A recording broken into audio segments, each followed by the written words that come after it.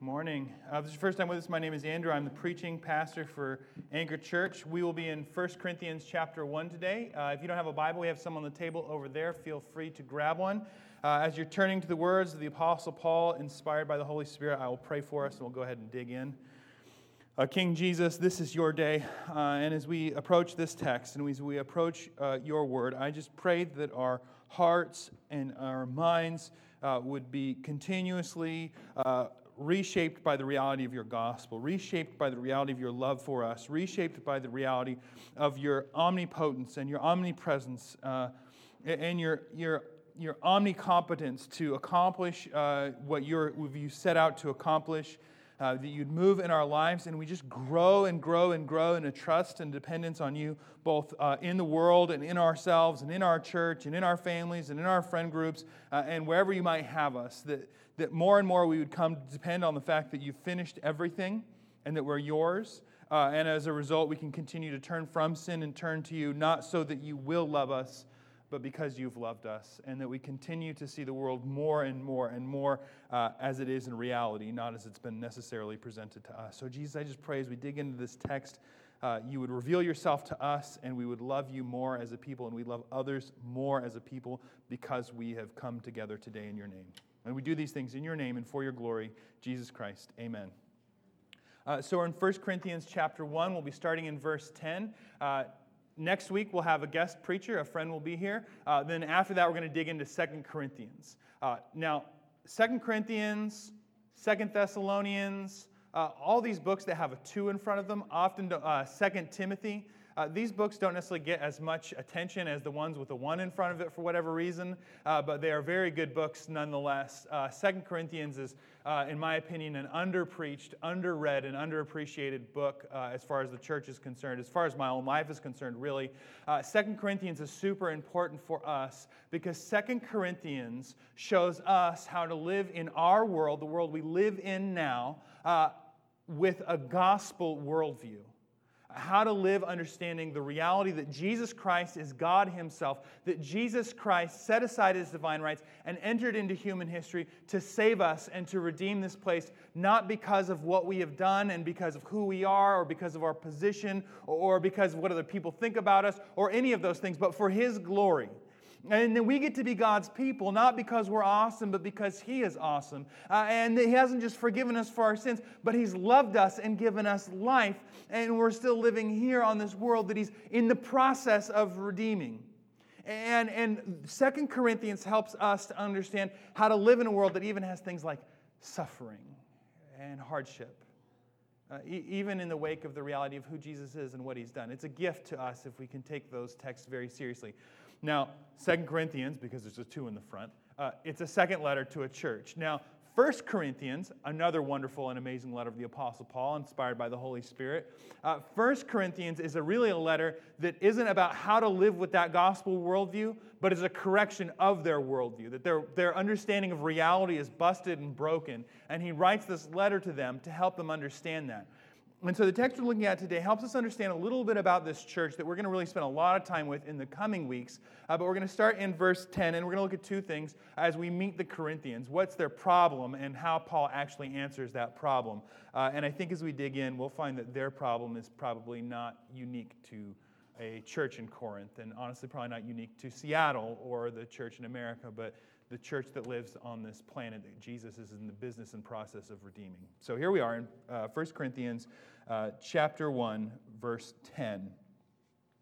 I appeal to you, brothers, by the name of our Lord Jesus Christ, that all of you agree and there be no divisions among you, but that you be united in the same mind and the same judgment.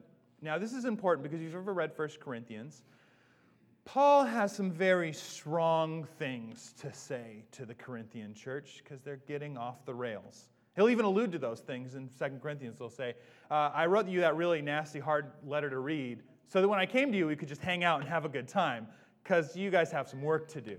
Maybe nasty is the wrong word. I take that one back. It's not a nasty letter. It's a really loving letter, but he has some hard words for these Corinthian people. But what I want you to hear is this. He doesn't just berate them, and he doesn't just yell at them, and he doesn't call them names. He starts right here, I appeal to you, brothers. I'm writing this letter to you because I love you. Your family, brothers, adelphoi in Greek. It can be brothers. It means family. I'm writing to you, family. Literally brothers, but he's referring to them. In the name of the Lord Jesus Christ. Now, name has a big deal back then. I mean, name, you can go and change your name to a symbol. You can go and change your name to whatever you want it to be. You can do whatever, right? It's 2016. Change your name. Who cares? A name in this time, in this culture, is representative of the person, right? So when he says in the name of the Lord Jesus Christ, he's really invoking Jesus here because we're together and we're a family because of Jesus.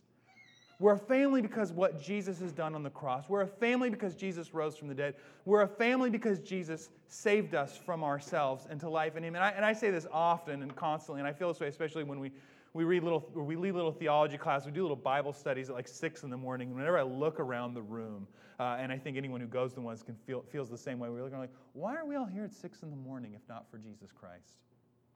What brings us together to drink coffee and to be familial in this way, to be family together, to love each other and to spend time together and to laugh together? You know, some of us, we come from all different places and all different backgrounds, and some of us, honestly, even in this room, in this very small congregation right now, have absolutely nothing in common but the Lord Jesus Christ. Nothing. But we can still love each other and serve each other and care for each other because we're here in the name of Jesus Christ. There's a bond and a unity deeper than blood that stretches across time and across the world because what Jesus did. And I don't know if you ever had this experience. You're in that airport or you're meeting someone. I've been really blessed as a pastor to meet all kinds of guys who are church planners, who are nationals in Africa and India and whatnot. I have very little in common on a worldly level with guys planning churches in India. And yet, pretty soon you're laughing, and it turns out there's commonalities in life. Friends are friends, and kids are kids, and stories are stories. But something that cuts through all of everything isn't just the human experience, but our experience in Christ Jesus. And so, as we hear everything that Paul's about to say to them, we need to hear that this is what he's front-loading everything with.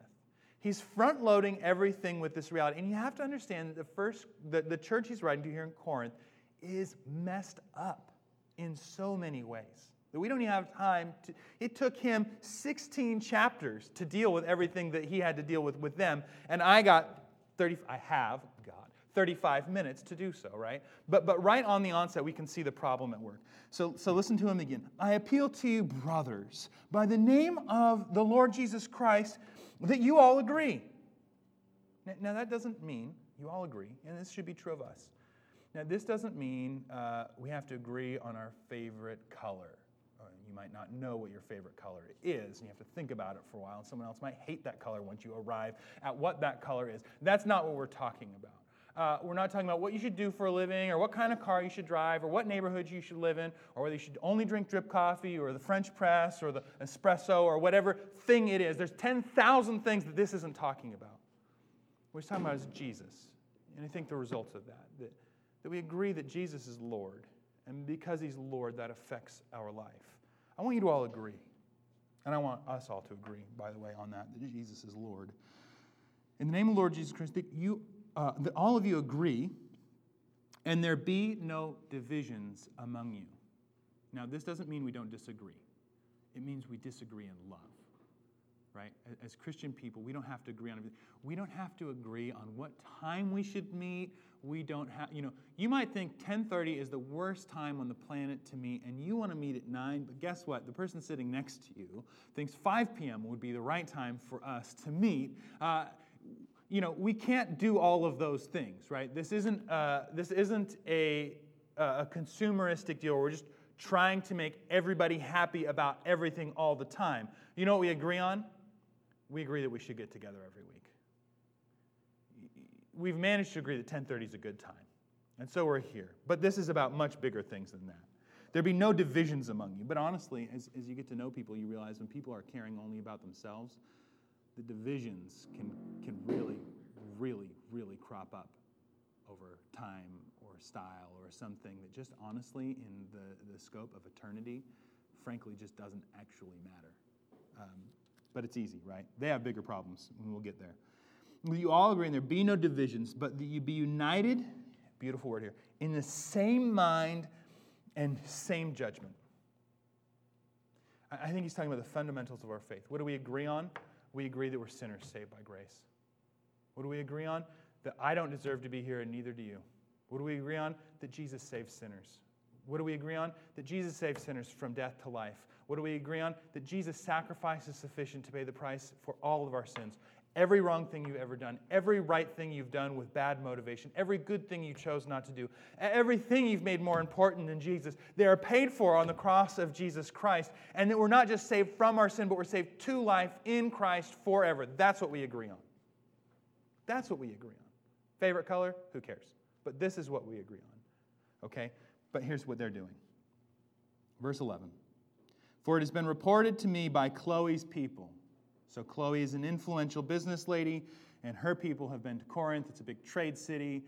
And they said, hey, I stopped by the old church in Corinth on Sunday to worship with the brothers and sisters, and it was weird and kind of messed up. And so he says, he told Chloe tells them, and he's talking to them because they need to be talked to about it. It's been told to me by Chloe's people. Well, it sounds like it's actually been told to him by them, not Chloe. Sorry. That there is, you got to read your Bible slowly. That there is quarreling among you, my brothers. Just that note right there. There's something wrong happening. There's divisions. You're being selfish. You're not taking care of each other, my brothers. He's coming back to this reality that they're in Christ. He doesn't say, there's quarreling among you, and you guys are a bunch of knuckleheads. He says, there's quarreling among you, my brothers. He's got hard words for them, but because he loves them and because he thinks of them as family. There's been quarreling among you, my brothers. And then he explains it.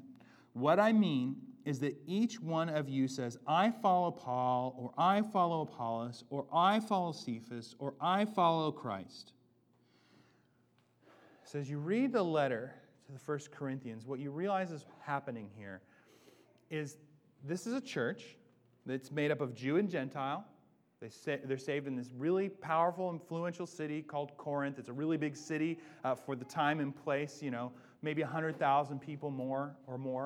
But, for us, that's what Everett, right? But Everett in first century Rome is giganto.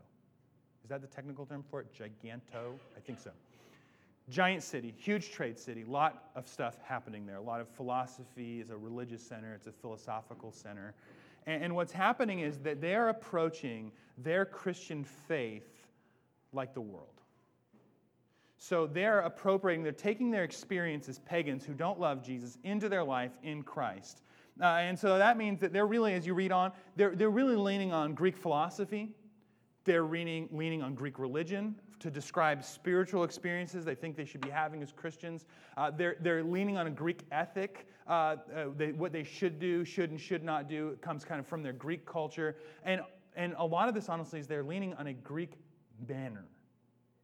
What I mean by that is they're doing things the way the world does them. Okay?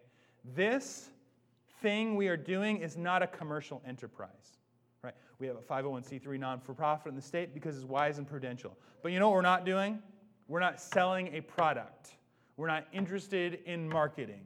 We're not doing things the way the world is doing. And it's a huge trap for churches to fall into because you know what churches want? They want to see people discipled and love Jesus, and they want to see new people come to know the Lord.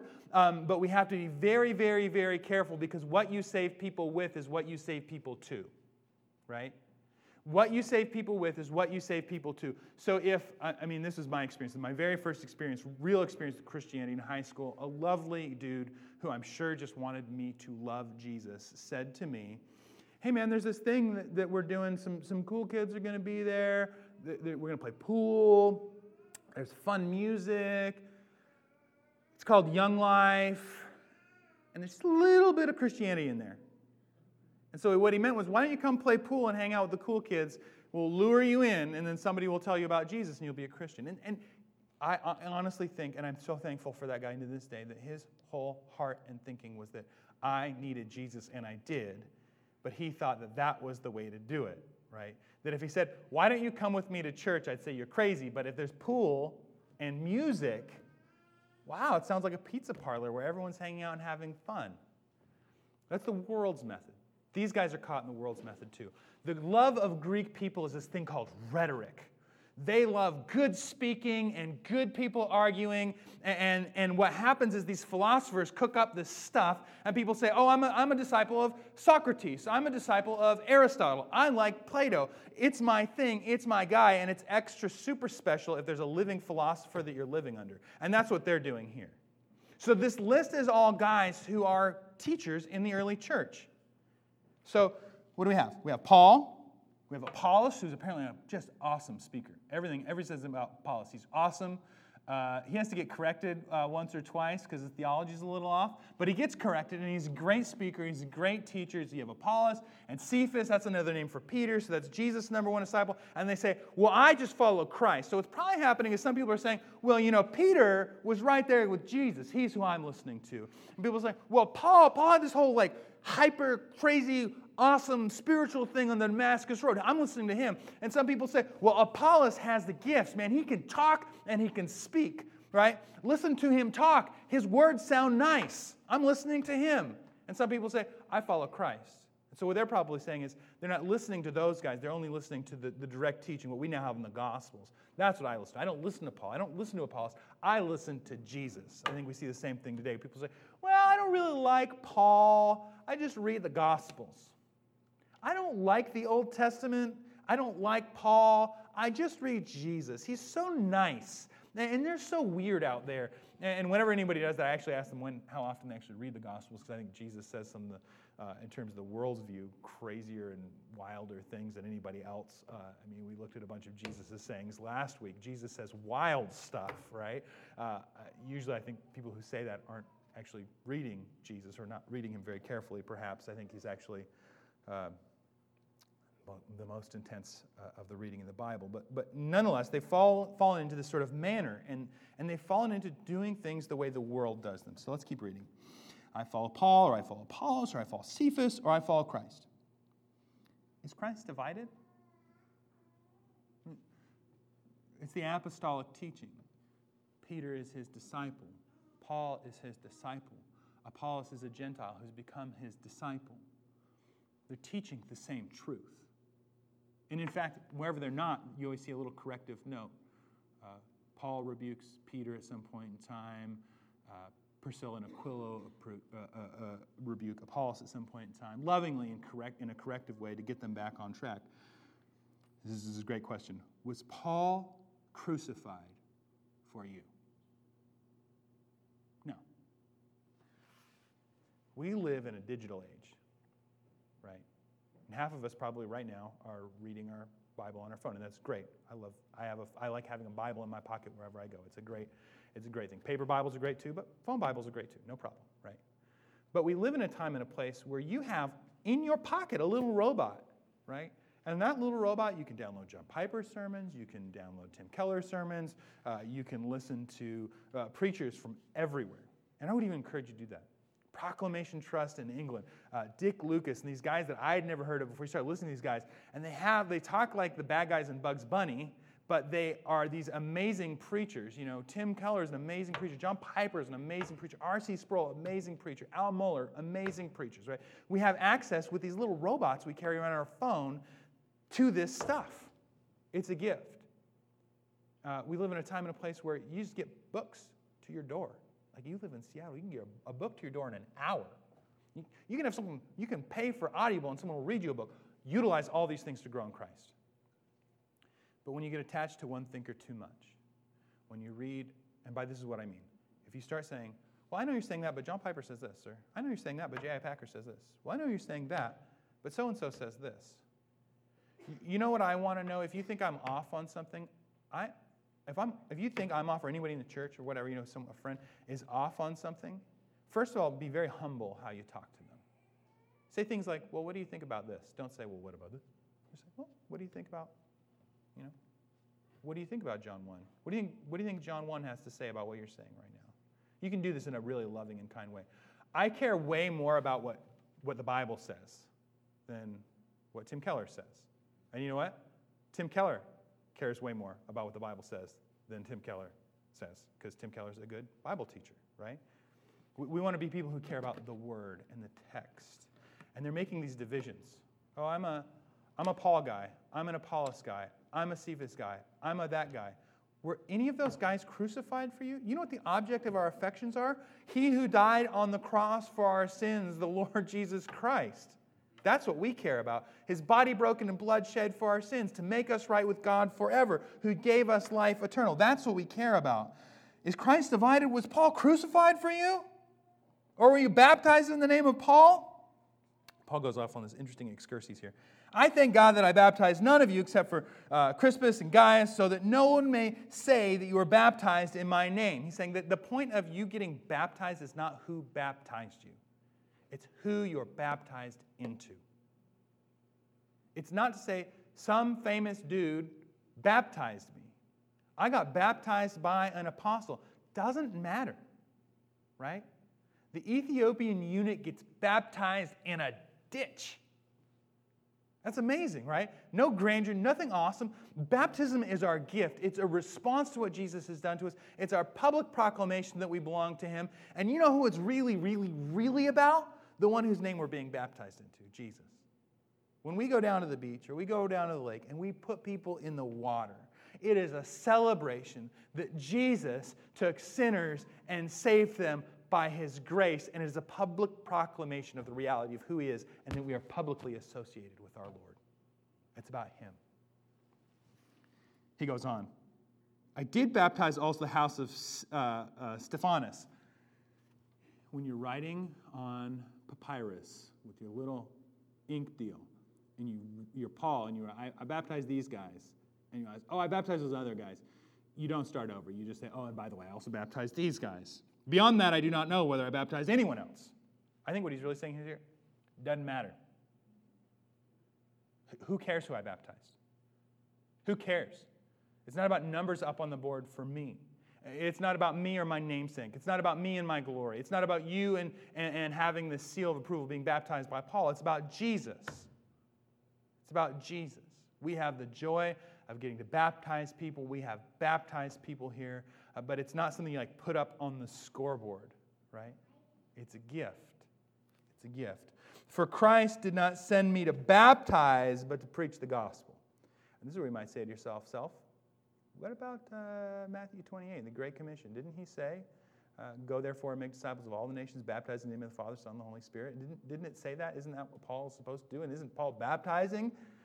Well, yes, but the primary function of a church is not baptism, it's preaching, and the baptism that results from the preaching.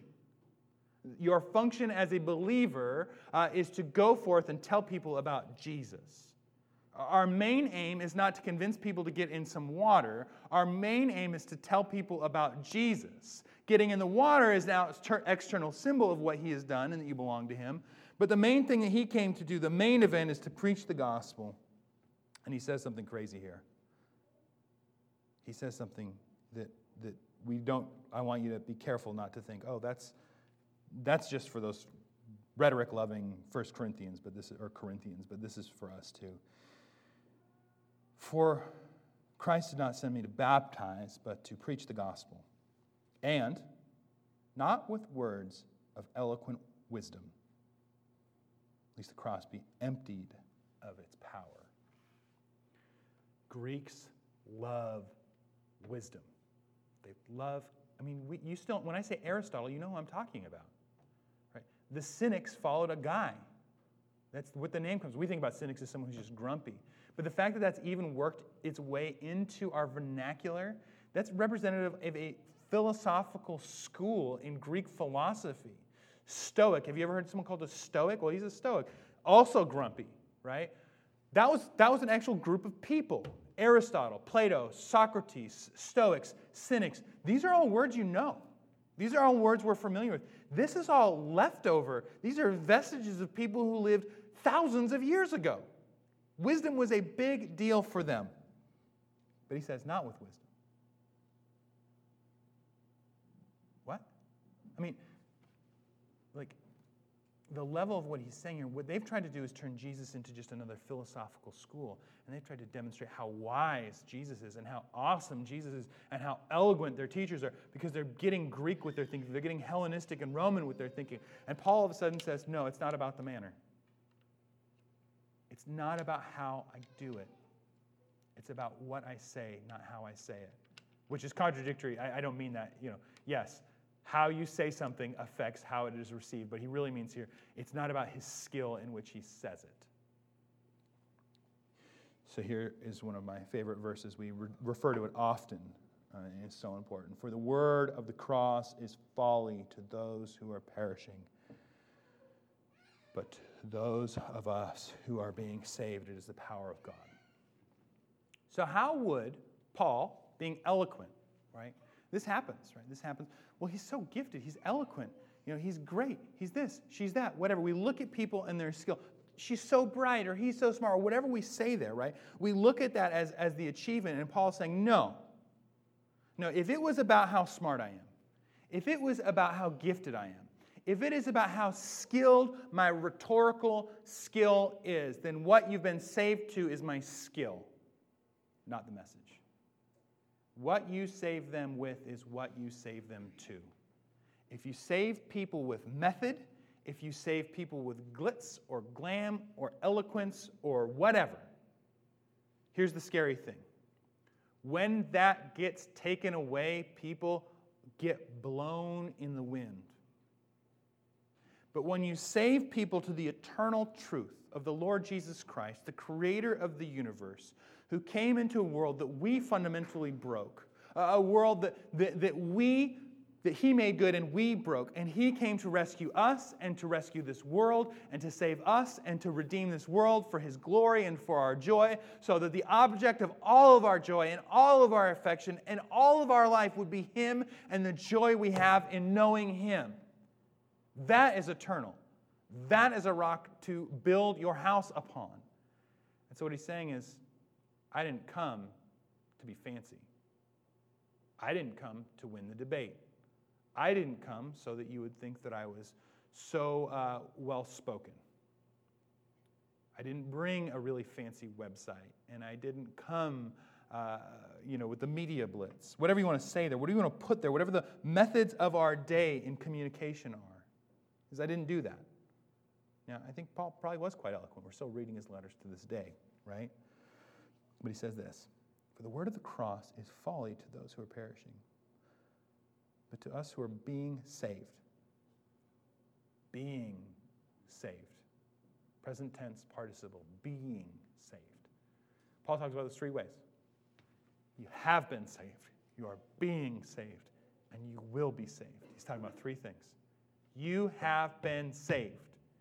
If you know Jesus, if he is your Lord, if he has bought you by his blood, if you've responded to his grace and mercy, not height nor depth nor powers or principalities could ever separate us from the love of God in Christ Jesus. You can't out-sin the cross. You can't outrun his love. You are his. You belong to him. He is yours and you are his. Thank you, Jesus. Past tense, you have been saved. You're being saved. I think we can all say this, right? I'm being saved. I'm being changed. I am more aware of the presence of God in my life, not because I'm smart or eloquent or anything, but because he is gracious. He promises in James, if you draw near to him, he will draw near to you. And we spend our lives growing in a love and appreciation for who he is and who he's made us to be. And he's given us new hearts and new lives to be changed and transformed. And my hope is that we're more patient. We're more kind. We have more peace. And as we go through the rough patches in life, and some of us have been through some rough patches, and as we travel through those rough patches, God in his grace and mercy uses these hardships to transform us more and more and more, to trust him more and more and more, to be more and more patient, to be more and more loving, to be more and more kind, to believe in the truth of the gospel more and more, to understand that we're in his grasp more and more, that we're being changed. That's what it is that we're being saved, right? That's the present tense. We're being saved, right? So it has a real effect now. Right? You don't just hear about the cross once, and then we say, okay, did you hear about the cross? Did we baptize you and you're a Christian? Now let's talk about the good news of how Proverbs can help you balance your checkbook, or 10 steps to a happier life at work, or whatever thing that it is, but that we come in and day out as this church preaching the gospel of Jesus Christ day in and day out. Why? For the word of the cross is folly to those who are perishing, but those of us, me, you, us. For those of us who are being saved, it is the power of God. The reality of Jesus is the power of God in our lives. Go with me just a little bit over, and we're in 1 Corinthians still, but in chapter 2, verse 14. This is what Paul says to them. Because they're acting like natural people. They're acting like worldly people. They're still having this worldly view. They're still understanding the world through these Greek and Roman lenses and eyes, these Hellenistic eyes. The natural person does not accept the things of the Spirit of God, for they are folly to him. The things of God can be explained away. You can use logic to get rid of them. You can defeat them with arguments or whatever that might be, whatever a person thinks he can do. And he is not able to understand them because they are spiritually discerned. The truth of God, the Spirit moves in our lives, opens our eyes so that we can understand the truth. Does this mean that a non-Christian person cannot open the text of the Bible and do a sentence diagram on the words? Well, but, brothers, there's a comma, a conjunction, there's this. Does this mean that someone who doesn't know who Jesus is can't look at this and say, well, I know what it means? It sounds like it's saying that everybody's a sinner and they need to be saved by Jesus and he's the only way. Poppycock, right? It's not that they don't understand it. It's that they don't understand it, right? Balderdash. It's not that they don't understand it, it's they don't understand it. And what do I mean by that? I mean they don't understand who Jesus actually is or what he has actually done. Because if they could see for just a moment who they are and what he has done on their behalf to save them, of course they would follow him. But the problem is we don't think we need him. We don't need a Savior when we think of things in our own strength, in our own life. The natural person does not accept the things of the Spirit of God, for they are folly to him. They're foolishness. And he's not able to understand them because they are spiritually discerned. The spiritual person, someone who's walking in Christ in the Spirit of God, the spiritual person judges all things, but is himself is not judged by no one. This is not your verse to have someone not tell you when your life is going off the rails, right? We love to say this, right? We love to point to when Jesus said, well, you got to take the splinter out of your own eye first. Well, yeah, you know what Jesus has us do? You've got the plank, I've got the speck. I need to repent. I need to repent of my sin. I need to turn to Christ. I need to deal with my own junk first. But you got a big plank in your eye, and it's my job to help you. You got a plank. I only got a speck. I got to deal with my speck, but then you got your plank, and I got to help you, or vice versa, right? That's not what it means. It means that we're not judging things in this worldly way. For who has understand the mind of the Lord so as to instruct him? But we have the mind of Christ. So we're listening to the Bible. We're listening to Jesus. We're listening to the text. We don't need the world and people who don't love Jesus to tell us how to read the Bible. We don't need people who don't love Jesus to tell us how to respond to the text or to live it out. And the way we live in response to this text, others-centered, loving, self-giving life makes no sense to a dog-eat-dog survival of the fittest world. You will never get anywhere being generous and kind to people till it hurts. You're right, I will not get anywhere in the world being self-deprecating. I will not get anywhere in the world being setting aside my own preferences. You're right, I will not climb the corporate ladder. I will not get anywhere loving other people more than I love myself, being more patient with people than the world thinks they deserve, because God has been vastly more patient with me than I deserve, being more forgiving and more kind than is really practical. Right? That doesn't make any sense to the world. The Christian faith doesn't make sense to the world. The gospel and our response to it doesn't make sense to the world, but we don't need the world to tell us how to do life.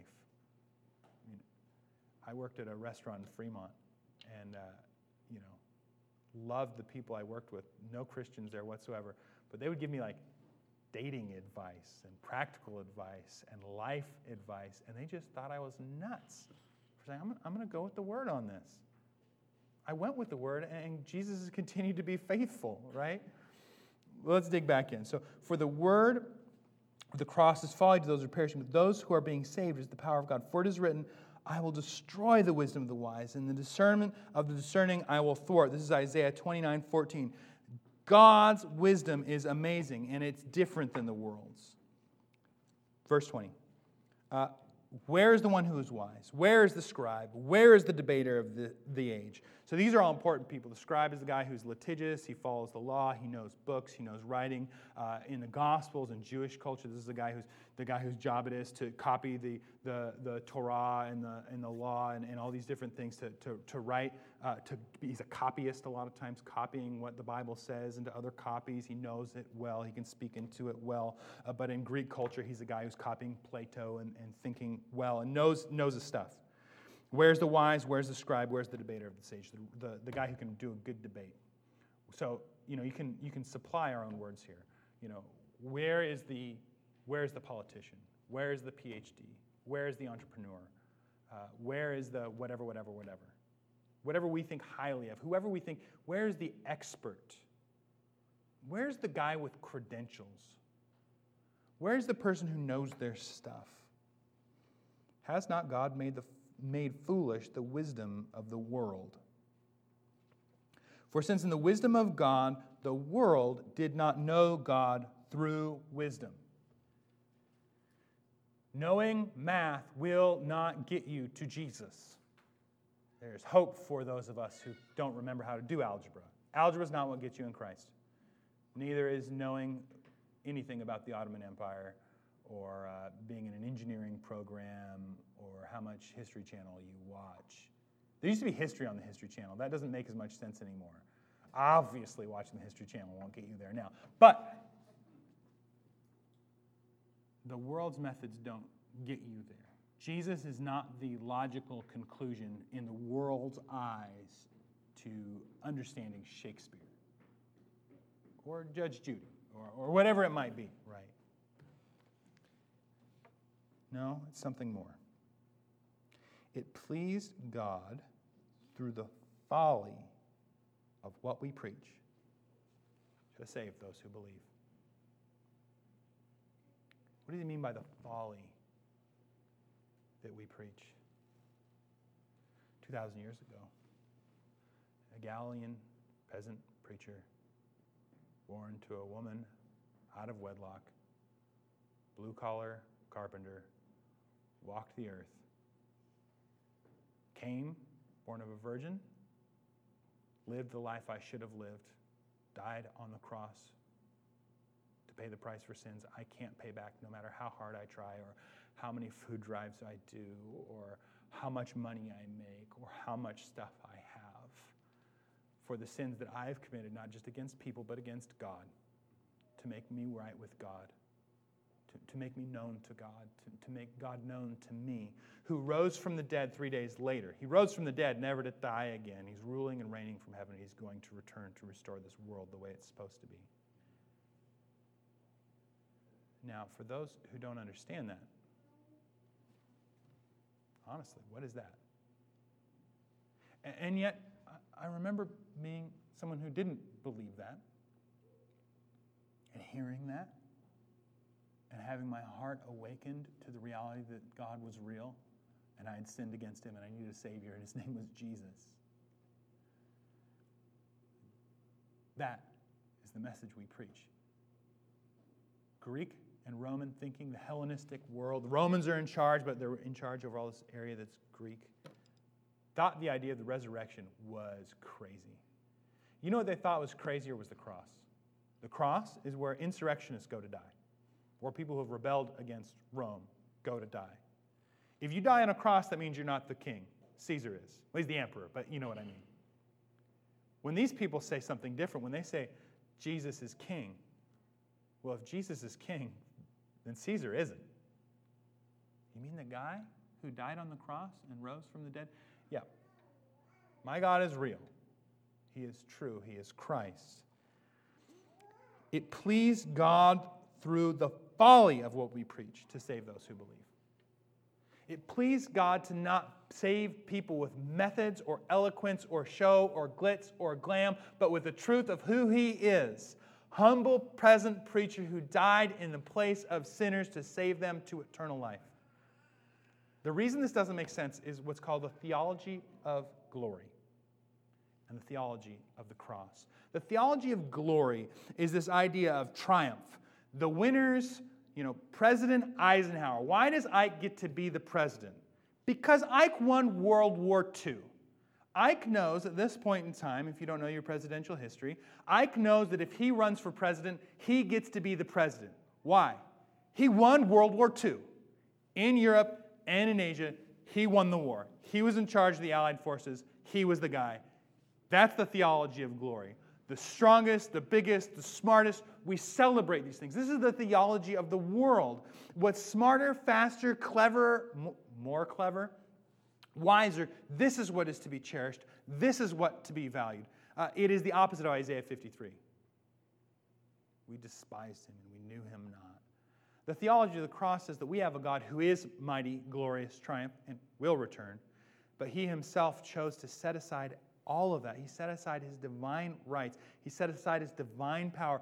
Really was a human being. Was made like His brothers in every way but knew no sin. That means He can relate to you in every struggle and every strife and everything you deal with because He didn't come as Superman. He's not Clark Kent. He's not Superman under some white robes, right? He always wears white robes in the story Bibles so that you know which one's Jesus, but His robes weren't white. He was a carpenter, right? Walking around for 3 years. Not white robes, probably dirty robes, but regardless. It's not like He removes the tunic to have the big J on His chest. He's super Jesus. Here He goes. He set all that aside. He lives a spirit and power life. That's how He does the miracles. That's how He does everything. By the work of the Spirit through Him as a human being. God came here like that. Gave of Himself, which means for us who believe. Our response is not to get in the dog pile. Our response is not that we deserve anything. It's that we deserve nothing and everything is a gift. Our response is not to play survival of the fittest, but to give of ourselves. Our response is not to be road ragey, but to be patient and kind. They're honking. It's Seattle. We love to honk the horn. The light is, they can just feel that the light's turning green, and they honk the horn these days. We never did that 15 years ago. You sit at the light, it turns green, it turns red, and they patiently wait, and then you go. That's how we used to live. It's not how we live anymore in Seattle. We honk the horn. But it's like getting out of your car and going to talk to them about proper Seattle etiquette. We're patient. We're calm. We've got an eternity in view. It's not just having eternity in view when we're here and we're singing songs to Jesus. It's having eternity in view. It's having the gospel in view at work, on your 15-minute lunch break. Everything you do with that robot that lives in your pocket. How you spend your time in the afternoons, how you love your friends, how you love your family, how you serve your children, how you're involved in their school or the playground, how you're involved in your school. All of these things are lived both in view of eternity, that God is redeeming all things, and that God came as a baby, not an accident. Why didn't He just come as a grown man? He came in humble estate. So if we have God who had everything, our response then is to take this on, to take on this humble spirit, because we've been saved by a humble God, by Jesus Christ Himself. Now, the thing about this is that this is folly to the world, but it's the wisdom of God. The folly of what we preach to save those who believe. Why? He could have done it differently. He could have done it in a more fanciful way. He could have done it in a more glorious way. He could have done so in a more attractive way to the world. But He didn't. If God had done that, if He just appeared, grown man, to the world and said, here I am and whatever, then we'd say, well, yeah, of course, that's a logical decision. All the smart people love Jesus. All the right people love Jesus. All the wise people love Jesus. Well, then is it about him or about you? The wise people and the smart people. It's not. He came in folly, so it's clear when you and I are saved, when you and I are put in the family of God. It's not because you're smart or not. It's not because you're wise or not. It's because you're strong or not, or fast or not, or whatever. It's because he is great and merciful. That is his gift and his doing. So that when people look at you and your life, they say, well, how is that guy a Christian? Jesus. Well, how does that guy belong to God? Jesus. They've lost all that. The Corinthians have forgotten all this, and if we're not careful, we do too. What saves people is Jesus. Who saves people is Jesus. What we're about is Jesus. What we're about is his gospel. And we see it through this lens of the cross. Humility, patience, kindness, patience, twice patience. Through the joy that we have in Jesus. And so we have to ask ourselves, do we see reality through this lens or through the world's lens? Is the gospel an addendum on how we see the world and how the world, well, you know how the world really is. You know how people really are. You know what you really need to do to survive here in Seattle. Well, I know what the world thinks, but I'm formed differently. The Corinthians needed their worldview adjusted. Is your life and your view and the seconds and the moments and the minutiae of your day tuned around the reality of a Savior who lived, died, and who rose from the dead and who is coming back to vindicate the righteous? Is your life tuned around that? And here's the thing. So the solution to this problem that we have when our life is tuned to something other than Jesus is not saying, okay, so the world is survival of the fittest. Stop being survival of the fittest. The world is irritable. Stop being irritable. The world is the opposite of patient. I guess that's irritable. When we pick the thing, we say, well, this is what we don't want to do. And we put our mind on not being that thing. Don't be angry, don't be angry, don't be angry. Don't do it, don't do it, don't do it. Our whole life is pushing against the thing we're trying not to do.